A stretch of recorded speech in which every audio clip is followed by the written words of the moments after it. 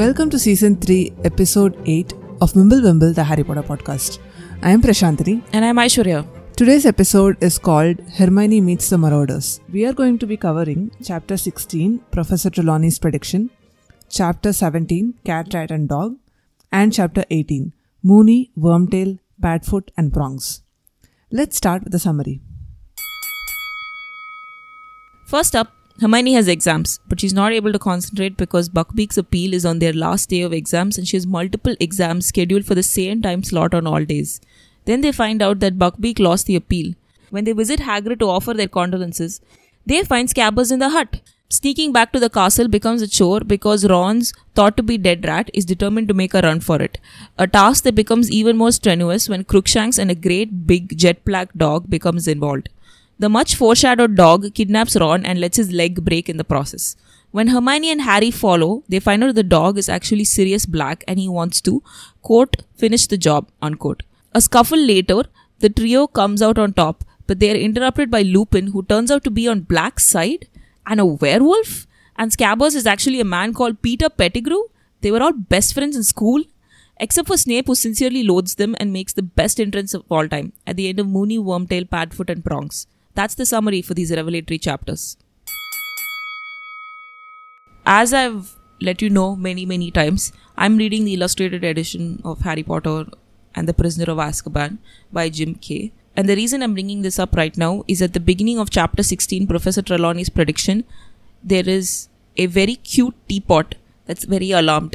That's the chapter's hero image and it is so cute. Why is the teapot alarmed? Maybe it has to take the divination exam and it doesn't think it'll pass. Maybe it's alarmed by Professor Trelawney's prediction. Maybe it is. Professor Trelawney's prediction is a very interesting middle chapter. It's a lot of summaries of things going on, but ends with a bang. To be honest, I felt that way about all the chapters that we're covering today. There are a lot of things going on and mostly as a reader, you're just reacting to the things that are happening. And you're just absorbing all this information that you did not know throughout the book. And every chapter ends with a bang. No, I think further down the chapters become more exposition and more tying up loose ends of the book. But in this chapter, it's purely a bridge between, the exams and what happens next. Mm-hmm. As we discussed in the last episode, the Gryffindors finally won the Quidditch Cup and they are celebrating, but clearly they don't have a lot of time because they have to study for the exams. And when you see Fred and George studying, you understand that these exams have to be taken very seriously. But to be fair, Fred and George are taking OWLs, ordinary visiting levels, and Harry is just taking school exams. True, but it's still strange to find Fred and George sitting and studying. That's fair. I was kind of upset that Harry's euphoria lasted only a week, primarily because after this amazing high that Harry experiences, right? And it is such an amazing high because he says that if at that moment a Dementor had come on the pitch, he would have produced the best Patronus. He was that happy. This Quidditch Cup achievement is never mentioned again in the books. Yeah, it's thoroughly overshadowed by the exams and what happens next. Yes. I like that the main exams or the board exams, if you will, are called OWLs and Newts. Yeah, it always makes me laugh. Not just what it actually means. Ordinary wizarding levels and nastily exhausting wizarding tests. It's also that it's named after a magical creature. I think J.K. Rowling might have worked backwards. She might have wanted to name the exams after magical creatures and then ended up coming with what they expand into. And yeah. I can see she totally gave up with OWLs because Newts is cleverer. Yeah, true. I also think that the magical community has a lot of sense of humor about their exams in this case. Is this the first time we are hearing about this? Yes, I think so. Interesting. It's not even when the trio is taking these exams. It's when Fred and George are taking the exams, which is interesting. Yeah, foreshadowing. Yeah. So that when in book 5, Harry ends up having to study for the OWLs, we're not like, what is this thing that you just invented for this book? Yeah. Percy, of course, is studying for Newts. Percy and Hermione, they are so diligently studying that I don't think anybody could approach them when they're doing so because they'll probably bite their head off. And apparently Percy can hand out punishments. I didn't know this. I didn't know prefects can hand out punishments. Yeah, they can.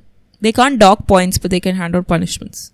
Interesting. I still think that that's a lot of power for a student. I feel like you should maybe give them the power to dock points and not hand out punishments. I agree. But Percy's motivation for studying so hard for the newts is that he knows he has to get perfect grades if he wants to work for the ministry. Harry Potter's focus is not on Harry's career prospects outside of Hogwarts. But it led me to wonder, where do people work in the world of Harry Potter other than for the Ministry of Magic or Hogwarts? It's either the ministry or Hogwarts or a shop on Diagon Alley. Wizard banking is a big thing. Working with dragons is a big thing. I guess there's a lot of things that you can do in the ministry. Yeah, so many people have careers only in the ministry. Yeah. It's just when, we look at ourselves and what we were like in school, people had such diverse career choices. And I can't think of a single person I went to school with who was like, I'm going to go work for the government. What diverse career choices? It was either doctor or engineer. It wasn't the government. Yeah, but they are pretty close-knit. Yeah. I think every other person working in the ministry meant that a lot of people thought that that was a possible. It's not political. It is working in the ministry. That's fair. But it brings me to the main point, which is obviously about Hermione. Hermione's schedule is really messed up. She has 2 exams for most slots, which leads me to the question, how does anybody write 2 exams at the same time? Exactly. I cannot imagine preparing for and taking 2 exams in one day. Although I think it did happen when I was in school. I'm not really sure. I had the same blurry feeling about whether it happened on school or not. I'm sure it was some kind of term tests, for which you didn't have to study a lot. Not the final exam. Yeah. And these guys don't have term tests. They only have the final exam. Exams as a whole, I just cannot imagine taking them right now. That was the part I hated the most in school and college. I even remember the day I wrote my final exam and I was so relieved. I didn't do well, but yet I was so relieved about it because I was like, good or bad, this is going to be the last exam I'm ever going to take. For some reason, even in school where I was actually I was a topper occasionally, yet I was not very thrilled about writing exams. It's something about the pressure and anxiety that I just hated. Anyway, I think yet again we see Ron wondering how Hermione is ever going to get to her exams when she has 2 exams happening at the same time. I also realized that Hermione would have been able to crack Hermione's secret much earlier than these 2. Yeah. Harry wisely understands that Hermione is not going to answer, so he tries to interest her in like a sarcastic comment. Ron knows well enough to not even try. Yeah. But it does seem really crazy that they stack all their exams like this. In between all this stress about the exam, the trio also hear the news that Hagrid has lost the hearing and the committee for the dispersal of magical creatures was bringing the executioner with them on the last day of the exam to, go through with the execution. And Ron is like, "They can't," Ron howled. "I've spent ages reading up stuff for him. They can't just ignore it all." way to make the whole thing about you, Ron. Poor Hagrid. He lost the hearing, he lost the appeal. He must be having a terrible time.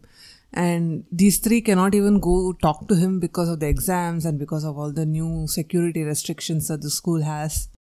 They can only see him and talk to him during the test that he is setting them. The Care of Magical Creatures exam, which is to keep flobberworms alive. And as flobberworms flourish best when they're left to themselves, it's the easiest exam that Harry has to take. Yeah. I think the test also shows Hagrid's mental state because he's clearly picked something that wouldn't be an inconvenience to him, but that would look like a test. Yeah. I love reading about exams in Harry Potter. I love it because J.K. Rowling really chooses to liven up the mundaneness of the exams with clever stuff all the time. Like for instance, in potions, Harry couldn't get his confusing concoction to thicken.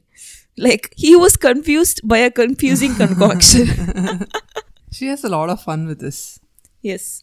I thought Lupin's exam was very cool. An obstacle course, I just loved that. The only thing I did not get, last obstacle where students are supposed to climb into an old trunk and battle a boggart. How does one climb into a trunk exactly? The previous times they had to deal with the boggart, they just opened the trunk and the Bogart came out. Maybe the Bogart can't be in open spaces, and they were still inside a room, right? They opened the cupboard, and the Bogart came out into the room. But maybe the trunk is outside in the sunshine, so maybe the Bogart can't be outside. And I think maybe the trunk is there to give you the illusion of privacy so that other people can't see you facing your worst fear. I understand that. The very reason the whole Bogart test happens is to showcase that the person or the thing or the fearsome devil that you're dealing with might not be even real.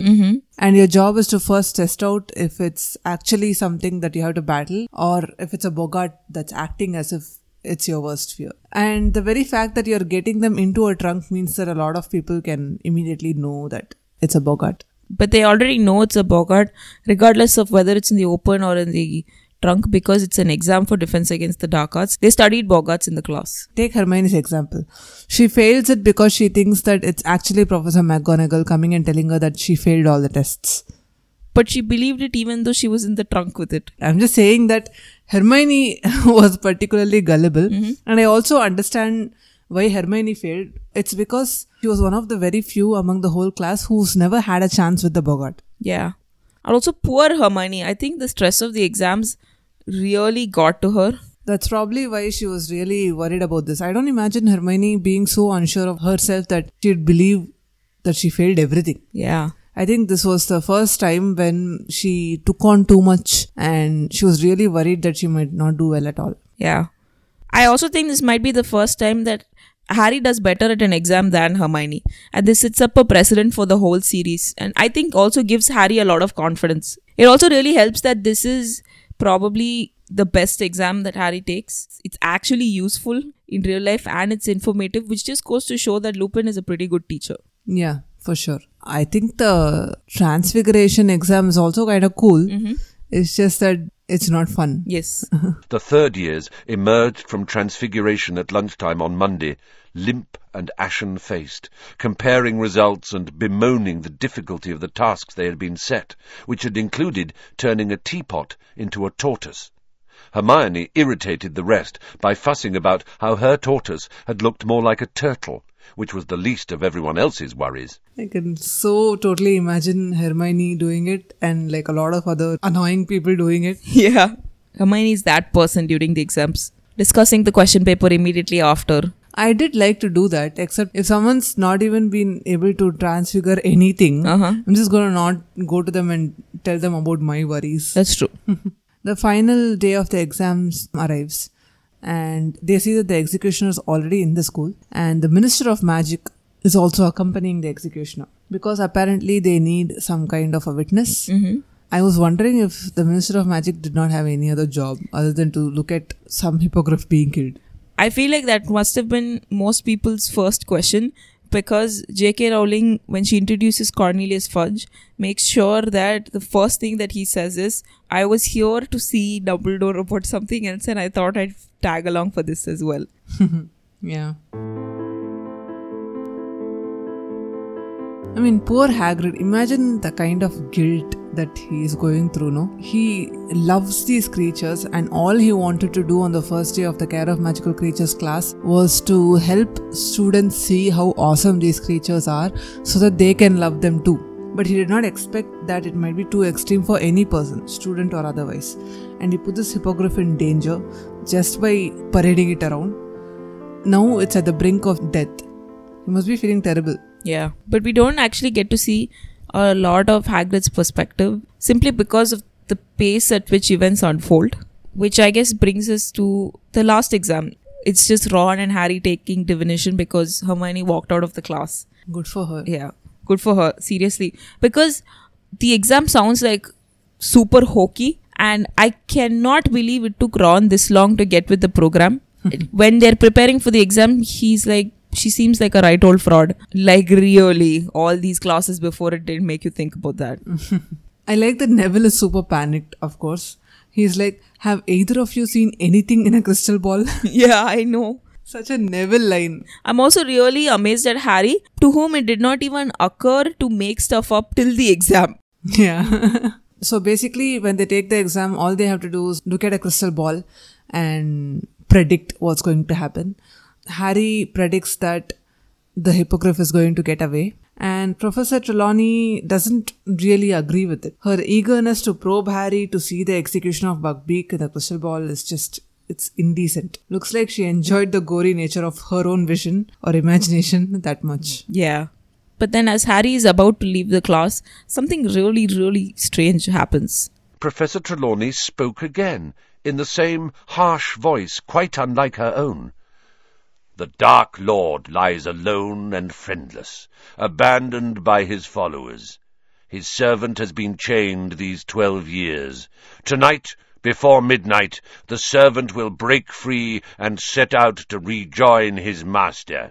The Dark Lord will rise again with his servant's aid, greater and more terrible than ever before.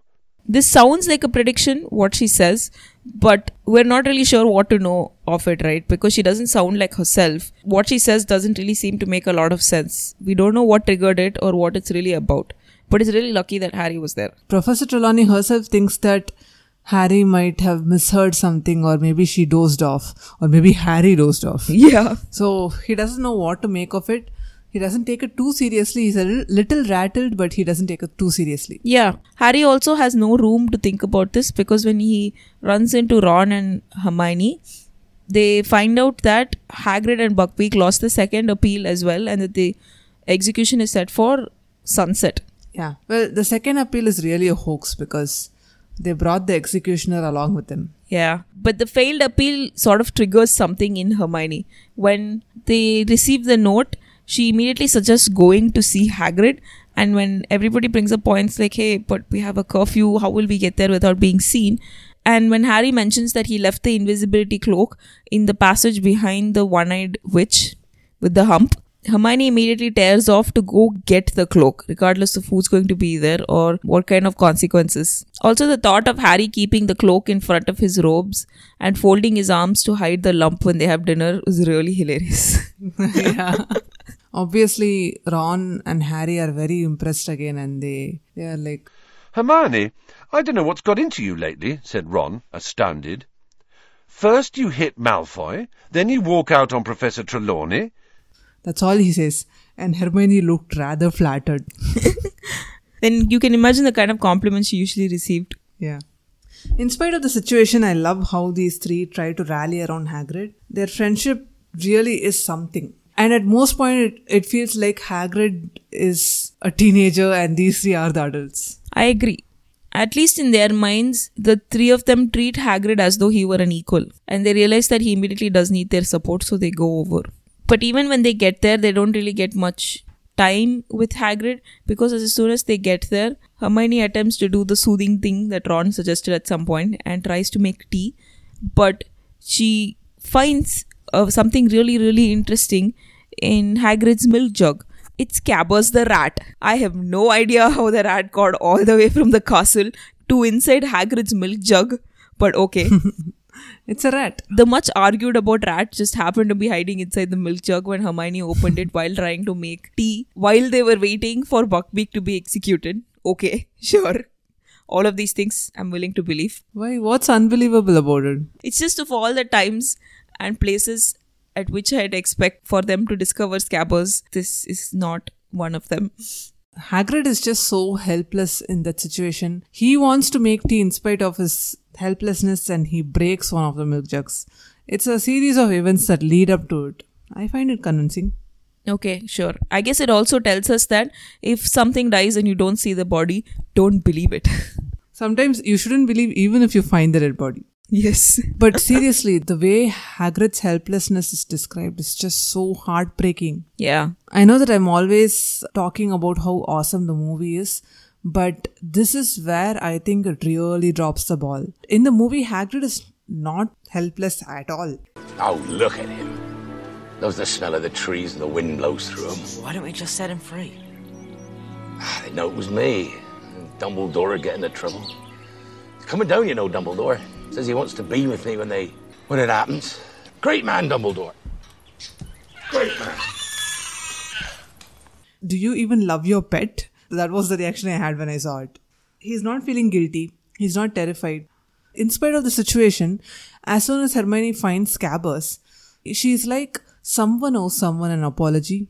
Yeah, to be honest, I was actually surprised in the book that neither Ron nor Hermione immediately reacted to the fact that Scabbers, over which they argued so much and over which their friendship nearly ended, was actually alive. No, but I think the situation was like that. Yeah, they don't have enough time to process because as soon as they find Scabbers, they see that the minister and the executioner and Dumbledore are on their way to Hagrid's hut. So Hagrid pushes them out of the back door of the hut. This is a hut that has a front door and a back door, but okay.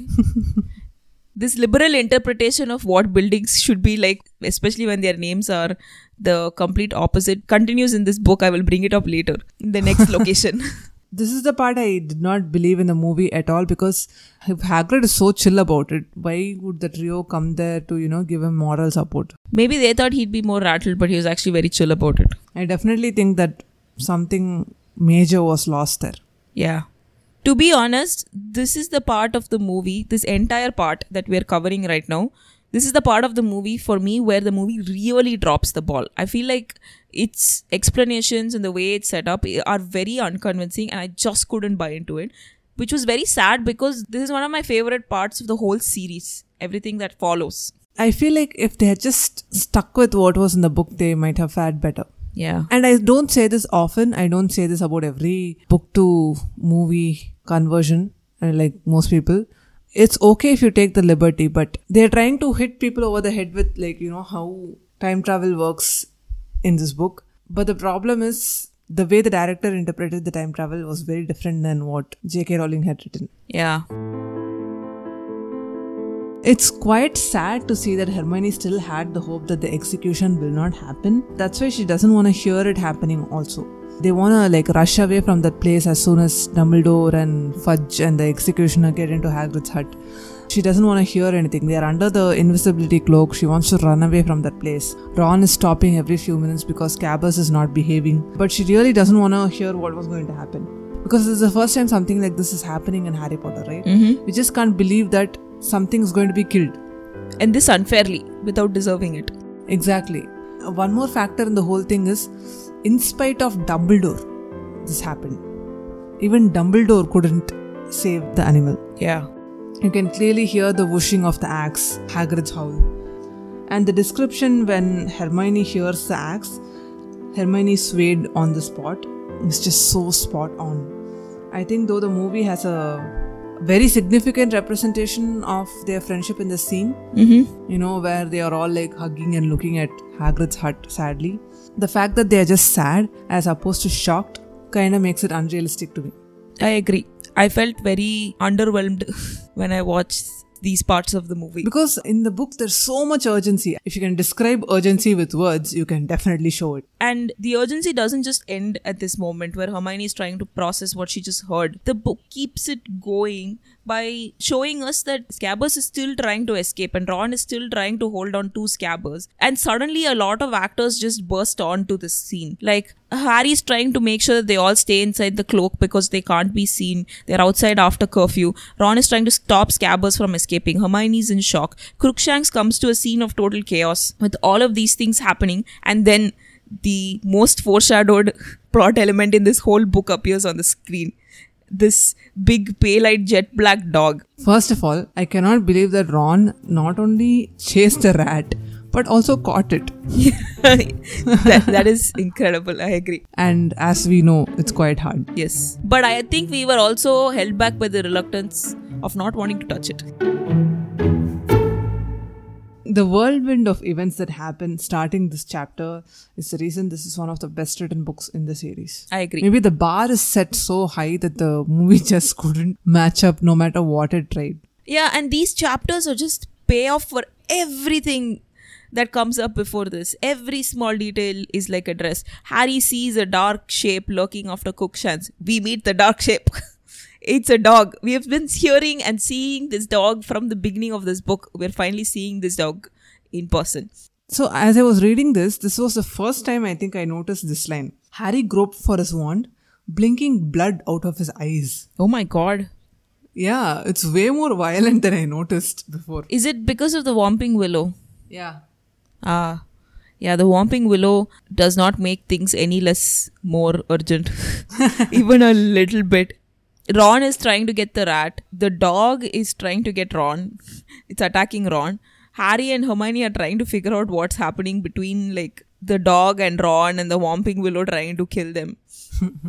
Obviously, in the middle of all this, Crookshanks is trying to get to Scabbers. Yeah, and Crookshanks is also like darting around the tree. It's really hard because the dog is dragging Ron towards the tree, right? And Ron is trying to keep himself above ground with these guys instead of trying to go into a tree. But what ends up happening is that he hooks his leg around one of the roots. Yeah. And the dog keeps dragging until poor Ron's leg breaks. Poor Ron. But lucky for Harry and Hermione, they finally get a break. Crookshanks knows how to neutralize a violent tree. Just saying that sentence out loud gave me a thrill. This is what magical books are all about. I hate to bring this up again and again, but seriously, the movie drops the ball so hard in this situation. They're so focused on making Hermione look like this badass person who can, climb on a violent tree and, catch Harry's shirt and push him into the hole inside the tree. Oh, they never neutralized the Whomping Willow in the movie? No, they don't. And moreover, Ron being dragged under the tree is played off for a joke. He's just like crying out in panic. Harry's looking for his glasses in quite a comical way. Oh. There's no urgency of the situation. As soon as Harry gets into the tree, goes inside the hole, Hermione follows him, and there's this scene where she falls on him, and they're like, "Oh, I'm sorry." What? Your friend might die. I know. He's being attacked by a dog. Yeah. That you thought was the Grim. Where is the urgency in this situation? I agree. In the book, Harry is so panicked. He's so worried. I mean, he hears a snap and he doesn't want to imagine what's going to happen with Ron. And the movie has none of that. That is really sad. And I know that a lot of people are very upset about how Ron and Hermione, spoilers, get together in the end of the series. They are of the opinion that she should have been with Harry. But this one incident that I'm going to describe is the reason why I can never think of them as a couple. Once they go down the passage and come up into this building, they're really worried about, where the dog is and where Ron is. And they're moving really slowly. Obviously, they're scared and stressed out. Hermione's grip on Harry's arm was so tight he was losing feeling in his fingers. He raised his eyebrows at her. She nodded again and let go. This is a purely comrade in arms type of reaction. He doesn't reassure her. There are no sparks flying. There's a complete absence of chemistry. I agree with you. I also felt the same way because there are many points where, and I think this comes up a lot in the next book, when Harry could have reacted in a friendly manner, he just chooses not to. Yeah. But I also think that the romance in Harry Potter is very understated, primarily because Harry doesn't seem to ever have those feelings. What do you mean? Okay, even when he gets together with Ginny, before that he's not being like, I must be friendly to Ginny or I must comfort Ginny, or those feelings just don't come up for him. Actually, this is incredible. I think he's been so consistent in his character that I'm just realizing it. He's just not the type of guy who expresses emotions again. Yeah. It's a very realistic kind of romance if you think about it. Yeah. There's one thing that the movie did quite well, which was the reveal that the dog was serious. Ron screaming at the door and be like, it was him. He's not a dog. He's been acting. I can accept that. Right until the moment they were like, Gary Oldman is Sirius Black. At which point I was like, no, I'm back to not accepting it. Why is he not handsome in a wasted kind of way? What? Yeah, that's how they describe Sirius. No, they don't. Yeah. Not in that situation. Not in that situation, but Sirius's description is that at some point he was handsome, but 12 years in Azkaban has taken it out of him. Not my Sirius. But the book's description of his appearance is amazing. A mass of filthy, matted hair hung to his elbows. If eyes hadn't been shining out of the deep, dark sockets, he might have been a corpse. The waxy skin was stretched so tightly over the bones of his face, it looked like a skull. His yellow teeth were bared in a grin. It was Sirius Black. It just put the picture in my mind so clearly. It scared me. I think that Ron is actually the best friend that Harry and Hermione could ever have, because he stands up on a broken leg to defend Harry and issue threats. It's like, if you want to kill Harry, you have to kill us too. Yeah, that's amazing. I'm sorry to keep talking about it, but the movie gives this line to Hermione. What, really? Yes. Oh my god. It's such a disservice to Ron. I feel very sad. It is a huge disservice to Ron. Lots of people just watching the movie will never find out that Ron is this incredible person. They'll always think of him as his comical sidekick. Mm-hmm. I mean, he's not even given the same importance as Sam in Lord of the Rings. It's quite sad. It is incredibly sad. Especially because Ron saying this to defend Harry is what seems to appeal to Black. Yeah. He actually calms down a little bit. I'm sure he could have seen himself in Hermione defending Harry in the same way, but the whole appeal is that he sees Harry, who looks exactly like James Potter, and he sees his friend defending Harry James in the same way that Sirius himself would have defended James. They were a group of boys who were friends, and here is a boy defending his friend in the same way. He's literally standing on a broken leg to do it. It's amazing. And I really think that Ron is a Gryffindor through and through. I completely agree. Because Ron not just issues this threat, but even acts through on his words. Because in the scuffle that follows when Harry gets aggressive and physically attacks Black, Ron acts on his words by throwing himself on Sirius's wand hand and trying to get the wands from him. Stupid, but amazing. Yeah. Sirius Black says that he expected Harry to come save his friend, just like his father would have. In the Chamber of Secrets also, the memory of Tom Riddle says that he knew Harry would come and try to save Ginny. 1, the Weasley family truly has become bait family. Poor them. 2, how many people would use the same tactic? Also, the villain saying that they banked on the hero being heroic is really getting old. 3, how could have Sirius Black possibly planned this? They were never supposed to be outside. Or was it a split-second decision? What are the other options did he have to get to the rat? Honestly. I think it was a split-second decision, and I think at some point Sirius might have also thought that Scabbers died. No, why? Maybe Crookshanks said to him, a cat to a dog, that Scabbers is missing from the dormitory and there was blood on the sheets. No, but Crookshanks will know that Crookshanks didn't kill Scabbers. Also, I think Sirius Black wouldn't hang around if he thought Scabbers died. I agree. Maybe he was just trying to figure out where Scabbers is so that he could find him, and he's just lucky enough that he smelled Scabbers on Ron maybe, and that's why he grabbed Ron. Yeah. It's like a 2-for-1 type of bonus situation. You get the rat, but you also get Harry's friend. The only way it would have been better is if Harry were carrying Scabbers. And the three of them basically tackle Sirius. He doesn't defend himself too much. I know, because in the fight of 2 able-bodied teenagers plus one with a broken leg versus a grown man who spent 12 years in a depressing as heck prison, the former wins. Yeah. Crookshanks climbs onto Sirius as if to say, if you want to kill him, you have to kill me. And I think this moment, which I'm not certain if it appears in the movie, is really powerful.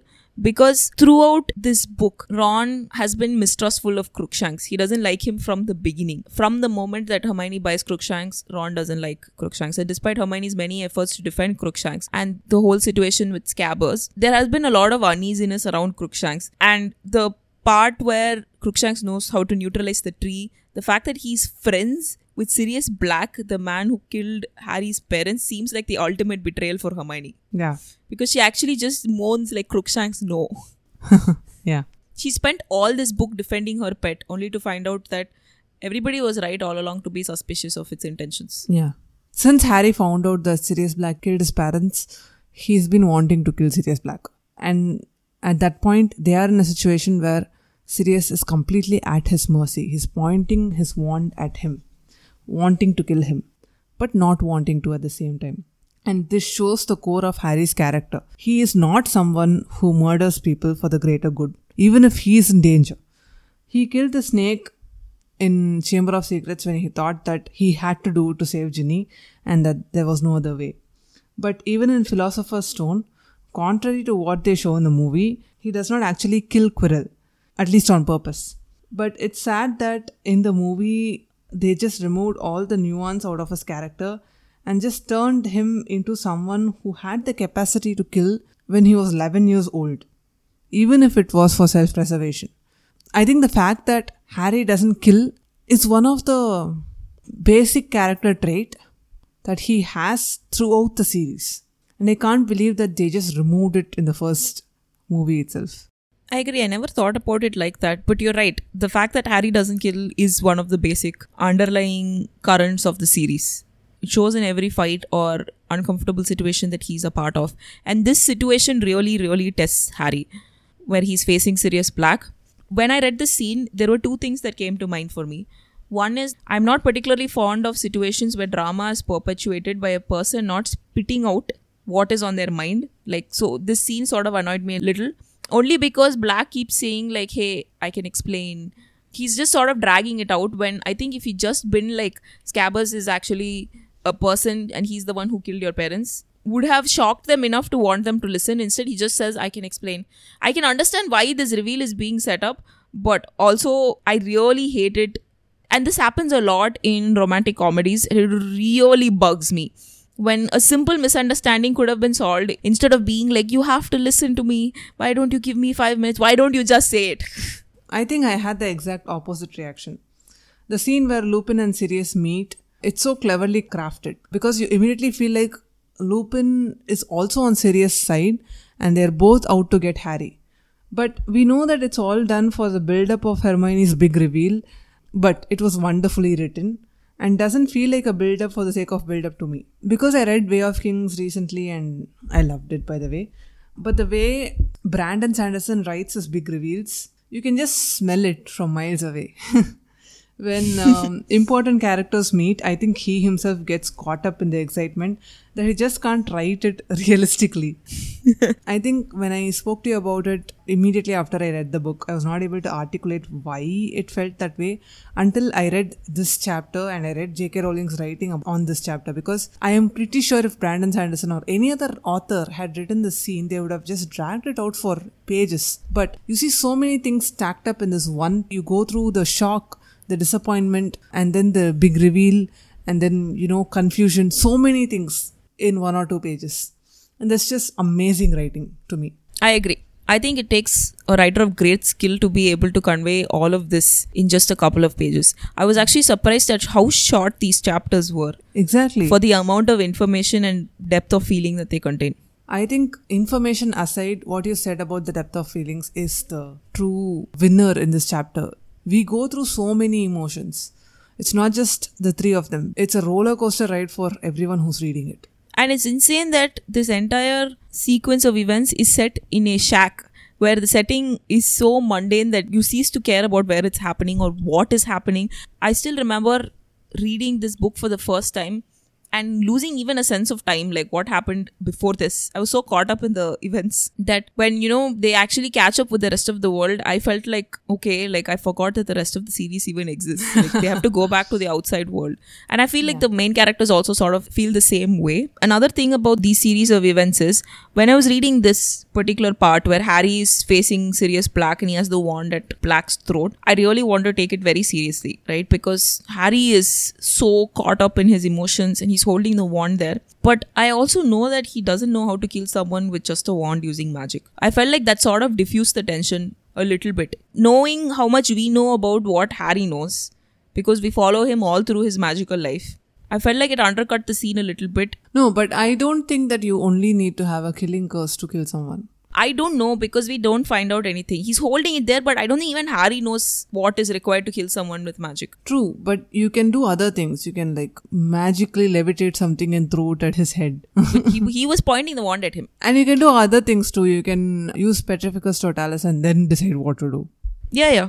I think it's all about Harry's decision whether he wants to do it. I also like that he's given the time to think through it. And he clearly decides not to do it, after which Lupin comes into the room, which is significant. That's true. It's not that Harry's choice is robbed because Lupin comes into the scene. Harry makes a decision and then Lupin comes in.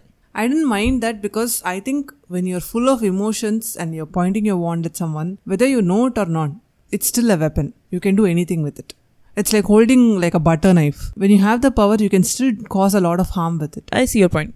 Yeah, but when Lupin comes in and he has that whole exchange with Black, which sounds super confusing because he's saying some things, then Black is saying some things, and then he and Black hug. It sort of outdoes Crookshanks in this whole Ethew Brutus moment. And poor Hermione just gets unhinged. Yeah. Lupin being on Black's side is the last straw for Hermione. No! Hermione screamed. Harry, don't trust him. He's been helping Black get into the castle. He wants you dead too. He's a werewolf. Hermione is just so clever. I think she's also slightly guilty. That's why she breaks out that way. Obviously, she would have wondered if Lupin was the one helping Sirius Black inside the castle or something similar to that. And she's worried that maybe by not revealing it, she made a huge mistake. Yeah. She is the cleverest witch of her age. I love that Lupin can be snarky even in this moment of great tension. I wouldn't say snarky. He's very professorish. Lupin replies with, it's not up to the mark like usual. You only got 1 out of 3. Like, I haven't been helping Black into the castle. I don't want Harry dead. But I won't deny that I'm a werewolf. It's very telling that as soon as Ron learns that Lupin is a werewolf, he behaves differently. Lupin tries to help Ron up because, again, his leg is broken.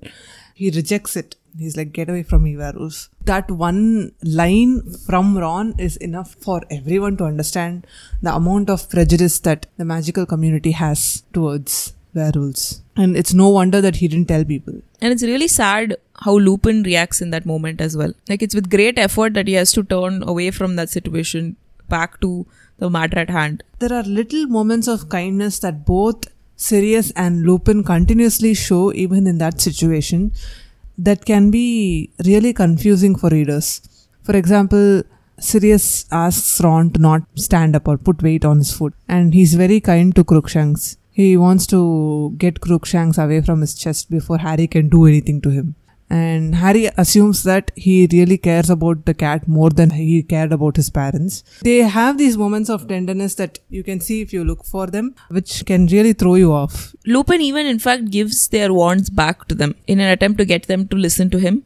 Honestly, the frustration you were talking about, it only happens to me in this chapter, Moony, Wormtail, Padfoot and Prongs. They drag the whole thing out so much that they cannot finish their story on time. That's true. But before we get to that part, I want to say that when the big reveal happens and Lupin says that I think Scabbers is Peter Pettigrew, Ron says what we've been thinking all this time.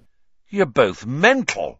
Like, it's such a hard to believe story, but then they start saying this incredible story that sort of substantiates this whole thing. It starts sounding less ridiculous as they explain and more believable to the point where you get to this thing where is anything as it seems. Yeah. The whole thing starts off with Sirius saying, I want to commit the murder I was imprisoned for. And I think that's a great writing prompt. I agree. It's just so epic. I also thought it was so masterful because the story in this reveal totally depends on us believing that wizards can transform into animals at will. And the best part is we can believe this because we've seen this right from book 1. Correct. We have seen McGonagall transform into a cat. We might not know the name for this transformation, but we know that such a thing exists. Hermione almost immediately buys in except for some technical details. She brings up the point that when she found out that Professor McGonagall is an animagus, she looked up the list of known animaguses in the country. And I think that shows Hermione's dedication to her work. Yeah, even Harry is really impressed by how much effort she is putting into homework. Sometimes Harry can be such a good friend. He takes a moment from all this chaos to admire Hermione's effort. He's a great friend. He thinks all these things. He never says anything. It's true. So that makes this reveal even more fun to me because we've had some of these clues all this time. So the whole story starts with Lupin being bitten by a werewolf and him not having a chance to get a proper education even as a young boy. Dumbledore giving him an opportunity to study in Hogwarts. Another interesting reveal is that, first of all, the tunnel in the tree trunk led them to the Shrieking Shack. And I know, first off, a shack has floors. It has multiple floors. They take the stairs. oh yeah, they hear a noise and Ron says that this place is supposed to be haunted, when Lupin says that no, it's not. That was a story perpetuated by Dumbledore because this was the place I came to turn into a werewolf. Lupin's backstory is so tragic that I feel like he should have gotten his own 8-part movie series. I think this is one of the best parts about Harry Potter, that J.K. Rowling gives all of her peripheral characters their own storyline in the background. Like, Lupin doesn't come to the forefront again for the rest of the series, but we actually see glimpses of how his life changes. He's going on his own emotional journey in the background. Yeah. And that's the reason so many people, I think, are so attached to this series. And so many people are still like writing fan fiction about this series, building their own worlds of it, because J.K. Rowling has imbued these characters with so much depth. True. It doesn't feel like a story at all. It feels like life. Harry is a little impatient, but Hermione is all in the learning more information mode. And he starts telling the story. He talks about how Hogwarts was the first time he'd ever had friends, and he wanted to keep his ailment hidden from James, Sirius and Peter Pettigrew because he didn't know how they would take it. But obviously they saw that he disappeared once in a month and they did not buy his story at all. Once he reveals to them that he is a werewolf, instead of shunning him like the Wizarding Society does, they learn to convert themselves into other animals. They learn to be an animagus, and they accompany him during his werewolf transformations. I think we talk about friendship a lot within the trio, but nothing compares to the friendship that these guys shared, the Marauders. It's really something.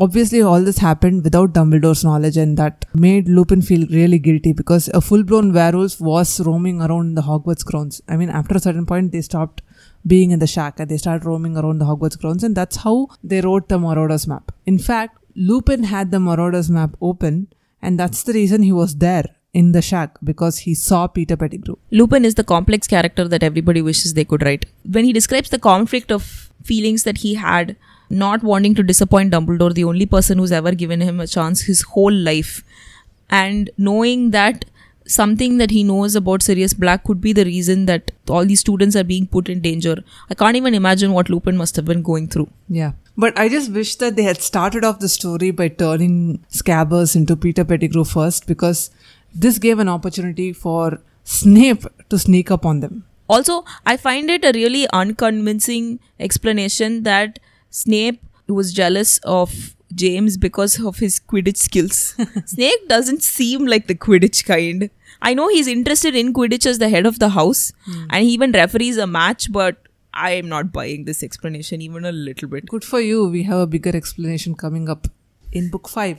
Yeah, but like even the first time I read this, I was like, really? Snape? Quidditch? But you have to remember that he was a young boy back then. Even though they could grow up into overgrown bats, they can still be interested in Quidditch when they're younger. No, I think anything can be the base of a jealousy. But I think Snape has the best entrance of all times. So that's why Snape doesn't like you, said Harry slowly. Because he thought you were in on the joke. That's right, sneered a cold voice from the wall behind Lupin. Severus Snape was pulling off the invisibility cloak, his wand pointing directly at Lupin. Even as Harry is deciding whether, he should believe someone he trusts, because the explanation that he's giving seems really bizarre, he doesn't really get the opportunity to make up his mind because Snape just swoops in. I thought it was so terribly stupid of a room full of people who have been under the invisibility cloak at one point or the other to not realize that that noise that you heard might be someone invisible creeping in. I think they just forgot about the invisibility cloak. I especially blame Harry, who had the invisibility cloak in his possession. We know that James, Sirius and Lupin have used the invisibility cloak, but it's been a while, so I can excuse them. I know that Snape coming there doesn't really change a lot of things, but every time I read this book, I am filled with anxiety. I'm like, please pick up the invisibility cloak before you get into the Shrieking Shack. I wonder what it would have changed in the sequence of events. Nothing much. I mean, the whole sequence of events where Lupin is at his office looking at the Marauders map because he knew that Hagrid was going through something and the three of them would try to go and console Hagrid. That itself, first of all, is very sweet. He looks at the map and he finds that they go into the Hagrid's hut, just the three of them, but when they come back along with Peter Pettigrew, which is incredible. Then he sees them going into the Shrieking Shack where they meet Sirius Black. He just had to run over here to find out what's going on.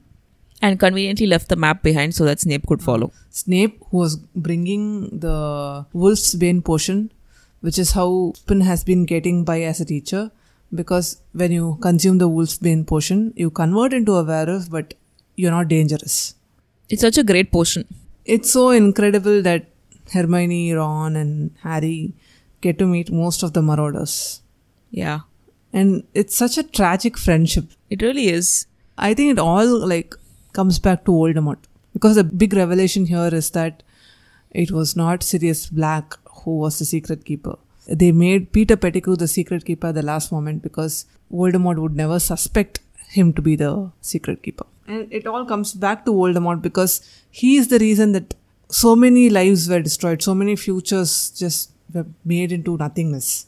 Imagine such brilliant students, such brilliant friends. What could they have grown up to become? No one knows. But at least these final revelations with Snape coming in and the interaction between Lupin and Sirius, all these were handled really nicely in the movie. Yeah, the actors are extremely good. Like the grown-up actors really carry the scene in this movie. I mean, not to discount Daniel Radcliffe or Rupert Grint or Emma Watson. They are really good as well in the scene. But I think it really helps that the adult actors are so good. True. You're right, the actors really sell it because as soon as they see each other, they start calling each other names and you totally believe that they have all this hatred from so long ago still inside them. And in spite of all this, Sirius is shocked that Snape is in the school teaching. Yeah. Like, come on, Sirius. You were lurking here for so long and you didn't see Snape. Yeah, looks like it. That brings us to the end of our episode today. Thank you for listening. What did you think about this episode? Let us know on Twitter or Instagram or leave a comment on our website or iTunes. The podcast is on Instagram, on Twitter, we're RemembleWimblePod. You can also tell Prashanya Rai individually. She's _Empress, MPRAS, and I am Vale on Ditcham. See you in the next episode. Until then. Want some tea?